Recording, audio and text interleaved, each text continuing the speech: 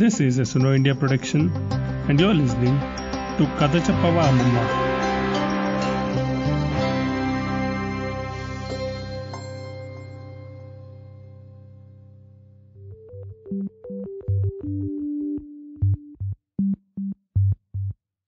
ఒక అమ్మమ్మగా, బామ్మగా, సింపుల్గా చెప్పాలంటే గ్రాండ్ మామ్గా పిల్లలకు నీతి కథలు చెప్పడం నాకు ఇష్టం.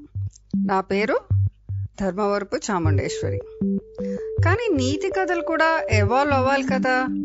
నేటి పిల్లలకి వారి చుట్టూ ఉండే పరిసరాలు, ప్రాణులు, ప్రకృతి పట్ల సరైన అవగాహన కల్పించేలా కథలు చెప్పాలి మనం.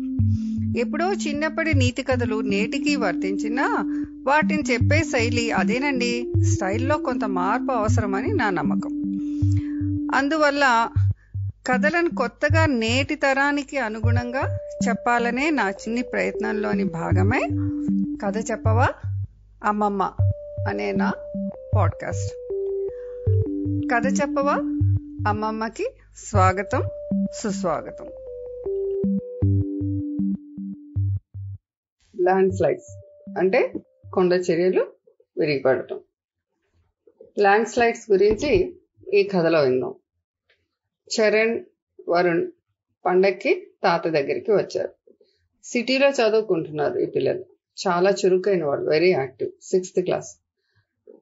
న్యాచురల్ గానే పిల్లలకు ఉండే ఉత్సాహంతో చాలా ప్రశ్నలు తాతని, బాబాయ్ని, నాన్నని అందరినీ అడిగి మాటమాడికి చాలా క్వశ్చన్స్ అడుగుతూ విసిగిస్తూ ఉంటారు. ఒక్కోసారి బ్రేక్ఫాస్ట్ తర్వాత న్యూస్ పేపర్ చదవటం అయిపోయి తీరిగ్గా ఉన్న తాత దగ్గరికి చేరారు వాళ్ళిద్దరు. వాళ్ళకి తెలుసు న్యూస్ పేపర్ చదువుతున్నప్పుడు కనుక విసిగిస్తే తాతకి చచ్చేంత కోపం వస్తుంది. అంతేకాదు చరణ్, వరుణ్ కూడా పేపర్ చదివేలా తాతయ్య అలవాటు చేశారు. వాళ్ళు ఇంగ్లీష్, తెలుగు పేపర్స్ లో మెయిన్ హెడ్డింగ్స్, స్పోర్ట్స్, పజిల్స్ చదువుతారు. తాత నవీన్కి అర్థమైంది పిల్లలిద్దరికి ఏదో పెద్ద ప్రశ్నకి సమాధానం కావాలని. తాత తాత ఓ తాత, ఆర్ యూ ఫ్రీ? ఎస్. ఏంటి విషయం? తాత మీకు గుర్తుందా, వేసవి సెలవుల్లో మనం అందరం ఊటీ, వాయనాడ్ వెళ్ళాం అన్నాడు వరుణ్. అవును, అయితే ఏంటి అన్నారు తాత. తాత రీసెంట్ గా కురిసిన హెవీ రెయిన్స్ వల్ల పాపం వాళ్ళకి వరదలు వచ్చాయి. వాయనాడ్ లో వరదలు, ల్యాండ్ స్లైడ్స్ తో ఒక విలేజ్ మొత్తం, ఒక ట్రీ ఎస్టేట్, మనుషులు అందరూ మట్టి కింద ఇరుక్కుని చచ్చిపోయారు పాపం అన్నాడు చరణ్. అవును, చాలా సాడ్ థింగ్ అన్నారు నవీన్. తాత ఒక్క ఊటీ, వాయనాడే కాదు, ముంబై, చెన్నై, గుజరాత్, మనాలి, రాజస్థాన్ లిస్ట్ చాలా పెద్దగా ఉంది. అన్ని చోట్ల వరదలు, land slides. Why nature is so furious? ప్రకృతికి ఎందుకు అంత కోపం అన్నాడు వరుణ్. తాత ఎందుకు అలా జరిగింది, మనం ఆపలేమా అన్నారు పిల్లలు. వాళ్ళ ప్రశ్నలకి తాత ఆనందపడ్డారు. ఫ్యూచర్ సిటిజన్స్ కి వ్యాలిడ్ డౌట్స్ అనుకున్నారు. పిల్లలు, మీ ఊటీ, వాయనాడ్ ఫ్రెండ్స్ రవి, నారాయణ్ కి ఫోన్ చేసి ఎలా ఉన్నారో కనుక్కున్నారా? ఎలా ఉన్నారో అన్నారు తాత. మాట్లాడాను తాత, పాపం చాలా మంది ఫ్లడ్ రిలీఫ్ క్యాంప్స్ లో ఉన్నారట. స్కూల్స్ కి హాలిడే ఇచ్చారట. భయంకరమైన వరదలు అన్నారు పాపం అన్నారు పిల్లలు. తాత అసలు వరదలు ఎందుకు వస్తాయి? ఎందుకంటే దానికి అనేక కారణాలు, చాలా రీజన్స్ ఉన్నాయి. ఆగకుండా గంటలు రోజుల తరబడి నాన్ స్టాప్ పెద్ద వానలు కురిస్తే అక్కడున్న చెరువులు, నదులు నీటితో నిండిపోయి అవి ఓవర్ఫ్లో అయిపోతే ఆ నీటి ప్రవాహం ఫ్లాష్ ఫ్లడ్స్ ని తెస్తుంది. పిల్లలు, కేరళ మరియు ఊటీలో పెద్ద వానల వల్ల కొండ చర్యలు విరిగిపడ్డాయి. గత 2 సంవత్సరాల్లో కేవలం కేరళ రాష్ట్రంలోనే పెద్ద వానలు వచ్చి చాలా ఫ్లడ్స్, ల్యాండ్ స్లైడ్స్ పడి దాంతో 200 మందికి పైగా చనిపోయారని రిపోర్ట్ అన్నారు తాత నవీన్ విచారణ. Oh my god, it's very sad. Government ఏం చేయదా అన్నాడు వరుణ్. ఎందుకు చేయదు, చేస్తుంది. కానీ అన్ని గవర్నమెంట్సే, ప్రభుత్వాలే చేయాలని మనం చేతులు కట్టు కూర్చుంటే వీలవుదు కదా. డెమోక్రసీ అంటేనే ప్రజల పాలన, ప్రజలే ప్రభువులు కదా. అవును, అయితే పీపుల్స్ గవర్నమెంట్ లో ప్రజలు, ప్రభుత్వం కలిసి పనిచేయాలి. ముఖ్యంగా ప్రజలు అలర్ట్ గా, నిజాయితీతో చట్టాలు అమలు జరిగేలా చేయాలి. ఉదాహరణకి హెల్మెట్ లేకుండా డ్రైవింగ్ నేరం, ఇట్స్ అఫెన్స్. మన కోసం పెట్టిన రూల్ని మనమే బ్రేక్ చేసి తర్వాత ప్రభుత్వం తిరిగితే ఈజ్ ఇట్ ఓకే? ప్రజలు ప్రభుత్వం కలిసికట్టుగా జాయింట్గా పనిచేస్తేనే మంచి రిజల్ట్స్ వస్తాయి. ఎనీవే, విషయానికి వద్దాం. పెద్ద వానలు, తుఫాన్లు, హెవీ రెయిన్స్, సైక్లోన్స్ వచ్చే ముందు ప్రభుత్వం ముందుగానే హెచ్చరికలు చేస్తారు. సహాయక పనులు అంటే హెల్ప్ చేయడానికి రిలీఫ్ వర్క్స్ చేస్తారు. మీరు టీవీలో చూసుంటారు. పోలీసులు, ఆర్మీ, అధికారులు, అఫీషియల్స్, ప్రజలు, ఎన్జిఓస్ హెల్ప్ చేయడానికి ముందుకు వస్తారు. ఇంకొక కారణం, పెద్ద పెద్ద వానలు, హెవీ డౌన్ పోర్ ఉన్నప్పుడు హిల్ స్టేషన్స్ లో ఉన్న మట్టి లూజ్ అయిపోయి రాళ్ళు, కొండ అంచులు విరిగిపడటం న్యాచురల్. హిల్ స్టేషన్స్ లో వ్యవసాయం, టూరిజం కోసం కొండల్ని తవ్వేయడం కూడా ఇంకో కారణం. కొండల మీద లేక్స్ లాంటివి ఉంటే డేంజర్ ఇంకా ఎక్కువ. 2013 సెప్టెంబర్లో అనుకుంటా, కేదార్నాథ్ ప్రాంతంలో నార్త్ ఇండియాలో వానలు, హెవీ రెయిన్స్ వల్ల ఫ్లడ్స్ వచ్చాయి.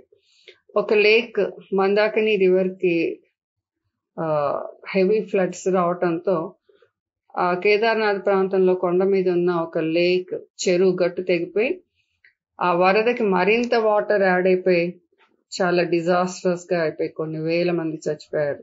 ఇళ్ళు, వాకిళ్ళు అన్ని కూడా కొట్టుకుపోయాయి అన్నారు తాత. కొండ ప్రాంతాల్లో కొండ అంచులు అంటే ఎడ్జెస్, అదే ల్యాండ్ స్లైడ్ అవటానికి ముందు మనకేమైనా తెలుస్తుందా అన్నాడు వరుణ్. గమనిస్తే తప్పకుండా కొన్ని వార్నింగ్ సైన్స్ తెలుస్తాయి అన్నారు నవీన్. వార్నింగ్ సైన్స్ అవేంటి, ఎలా తెలుసుకోవాలి?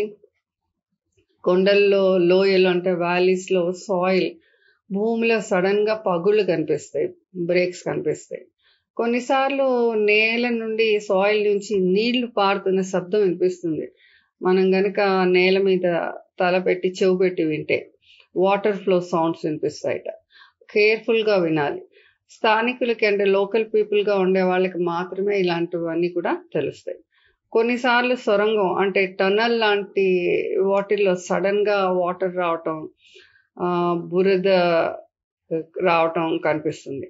కొన్నిసార్లు నీటితో ఉన్న బావి, ఏదైనా వెల్, వాటర్తో ఉన్న వెల్ సడన్ గా ఎండిపోతుంది. లేదంటే ఎండిపోయి ఉన్న డ్రై వెల్లో వాటర్ రావటం కనిపిస్తాయి. ఇలాంటివన్నీ కూడా వార్నింగ్ సైన్స్. కొన్నిసార్లు కొండ మీద నుంచి వింత వింత సౌండ్స్ పెద్ద పెద్దగా వినిపిస్తూ ఉంటాయి. ఇలాంటిది కూడా ఏదైనా మేజర్ డేంజర్ వస్తుంది అని చెప్పే డేంజర్ సైన్. విపరీతమైన వానలు, వరదలు మనకు తెలిసిన ఒక కారణం. కారణాలు చెప్పారు సరే, సాయిల్ ఎరోజన్, నేల కోతని ఆపే మార్గాలు లేవా? ఎందుకులే, ఉన్నాయి, కొన్ని చెప్తా వినండి. వరద వచ్చినప్పుడు వాన నీటిని ఊర్లో ఉండే చెరువుల్లోకి వెళ్లేలా చూడాలి. అన్ఫార్చునేట్లీ మన అవసరాల కోసం, నీడ్స్ కోసం చెరువుల్ని పూర్తి చేసి ఇళ్ళు, అపార్ట్మెంట్స్ కడుతున్నాం, పెద్ద పెద్ద బిల్డింగ్స్. పెద్ద వానలు పడితే నీరు ఎక్కడికి వెళ్లాలో తెలియక పూర్వం చెరువు ఉన్న చోట కట్టిన ఇళ్లలోకి నీరంతా వచ్చేస్తుంది వరదలాగా. అవును తాత, టీవీ వార్తల్లో చూపించారు. చాలా సార్లు హైదరాబాద్ లో చిన్న వాన పడ్డా కూడా కొన్ని ఏరియాస్ లో, సిటీలో అంతా కూడా నీళ్ళు వచ్చేసాయని అపార్ట్మెంట్ వాళ్ళు ప్రభుత్వం మాకేం చేయట్లేదని ఏడుస్తూ కోలుగోలు చేస్తూ ఉంటారు. అవును, అది ముందు ఏదైనా కొనే ముందు, ఇల్లు కట్టుకునే ముందు ఆ ప్రాంతం ఎలాంటిది, అంతకు ముందు అక్కడ ఏదైనా వాటర్ బాడీ ఉందా, చెరువును మూసేసి కడుతున్నారా, కొండను తవ్వేసి కడుతున్నారా, ఇలాంటివన్నీ కూడా మనం కనుక్కుని కొనుక్కోవాలి. లేదంటే తర్వాత ప్రకృతి చేసే విధ్వంసానికి దానికంటే ముందు మనమే కారణం, ప్రకృతిని ఇరిటేట్ చేసిన వాళ్ళు అవుతాం. సరే, అసలు సంగతి వినండి. ల్యాండ్ స్లైడ్స్ జరిగే అవకాశం ఉన్నదని గుర్తించిన, ఐడెంటిఫై చేసిన ప్లేసెస్ లో మైనింగ్ లాంటి పనులు చేయకూడదు. కొండల్లో ఉండే ఫారెస్ట్ ని కాపాడాలి. దాన్ని కట్ చేసేస్తూ ఉంటే కూడా ఇంకా ప్రమాదం. అంతేకాదు, ఈ హిల్ స్టేషన్స్ లో ఆ హిల్లీ ఏరియా ఎడ్జెస్ ని, అంచుల్ని, కొండ అంచుల్ని గట్టిపరచాలి. చెట్లు నాటాలి. చెట్లు, లాను, లేదంటే గడ్డి, వెదురు, ఇలాంటివన్నీ కూడా పెంచాలి. గడ్డి చెట్లు వాటి వేర్లతో మట్టి వానకి కొట్టుకోకుండా ఆపుతాయి. కొండ ప్రాంతాల్లో రోడ్స్, బిల్డింగ్స్, అగ్రికల్చర్ భూముల్లో వాన నీరు ఈజీగా డౌన్లోకి వెళ్లేలా దారి వదలాలి. అలా కాకుండా దారి ఇవ్వకపోతే నీటికి అదంతా ఒకే చోట జమ అయిపోయి స్వెల్ అయిపోయి తర్వాత అది చాలా డిస్ట్రక్షన్ చేస్తుంది. టూరిజం పేరుతో అడవుల్ని నరికేసి చదును చేసేసి హిల్ స్టేషన్స్ లో రిసార్ట్స్ అని, హోటల్స్ అని ఎక్కువ కట్టడానికి పర్మిషన్ ఇవ్వకూడదు. అంతే కూడా నేచర్ ని, మన ఉన్న సరౌండింగ్స్, పర్యావరణాన్ని స్పాయిల్ చేయకూడదు. కెన్యా దేశంలో వరదలు, ల్యాండ్ స్లైడ్స్ నుంచి పంటల్ని, నేలని, మనుషుల్ని కాపాడటానికి రైతులు స్లోప్స్ లో వెదురు చెట్లు నాటారు, బ్యాంబూ ట్రీస్. అవి 100 years బతుకుతాయట. అవి సాయిల్ ని సేవ్ చేస్తాయి. అంతేకాకుండా ఎవ్రీ ఇయర్ రెగ్యులర్ గా వాటిని కట్ చేస్తూ అమ్మితే అదనపు ఆదాయం, ఎక్స్ట్రా అడిషనల్ ఇన్కమ్ రావటమే కాకుండా చాలా మందికి ఆ వెదురుతో బొమ్మలు, ఫర్నిచరు ఇలా చేసే వాళ్ళకి, వేరే ప్రజలకి జాబ్ ఆపర్చునిటీస్ కూడా వస్తాయి. మనం అంటే పీపుల్ చాలా సెల్ఫిష్. మన అవసరాలను తగ్గించుకుని పరిసరాల్ని, వనరులు, రిసోర్సెస్ ని, నేచర్ ని చాలా జాగ్రత్తగా కాపాడుకోవాలి. లేదంటే న్యాచురల్ డిజాస్టర్స్ ఎక్కువ అవుతాయి రోజు రోజుకి. Human greed actions are causing climate change. మీ తరం పిల్లలే ప్రకృతి సమతౌల్యాన్ని, ఎకలాజికల్ బ్యాలెన్స్ ని అర్థం చేసుకుని కాపాడాలి అన్నారు తాత. నేటి పిల్లలే రేపటి పౌరులు కదా. తాత చెప్పింది నిజమే.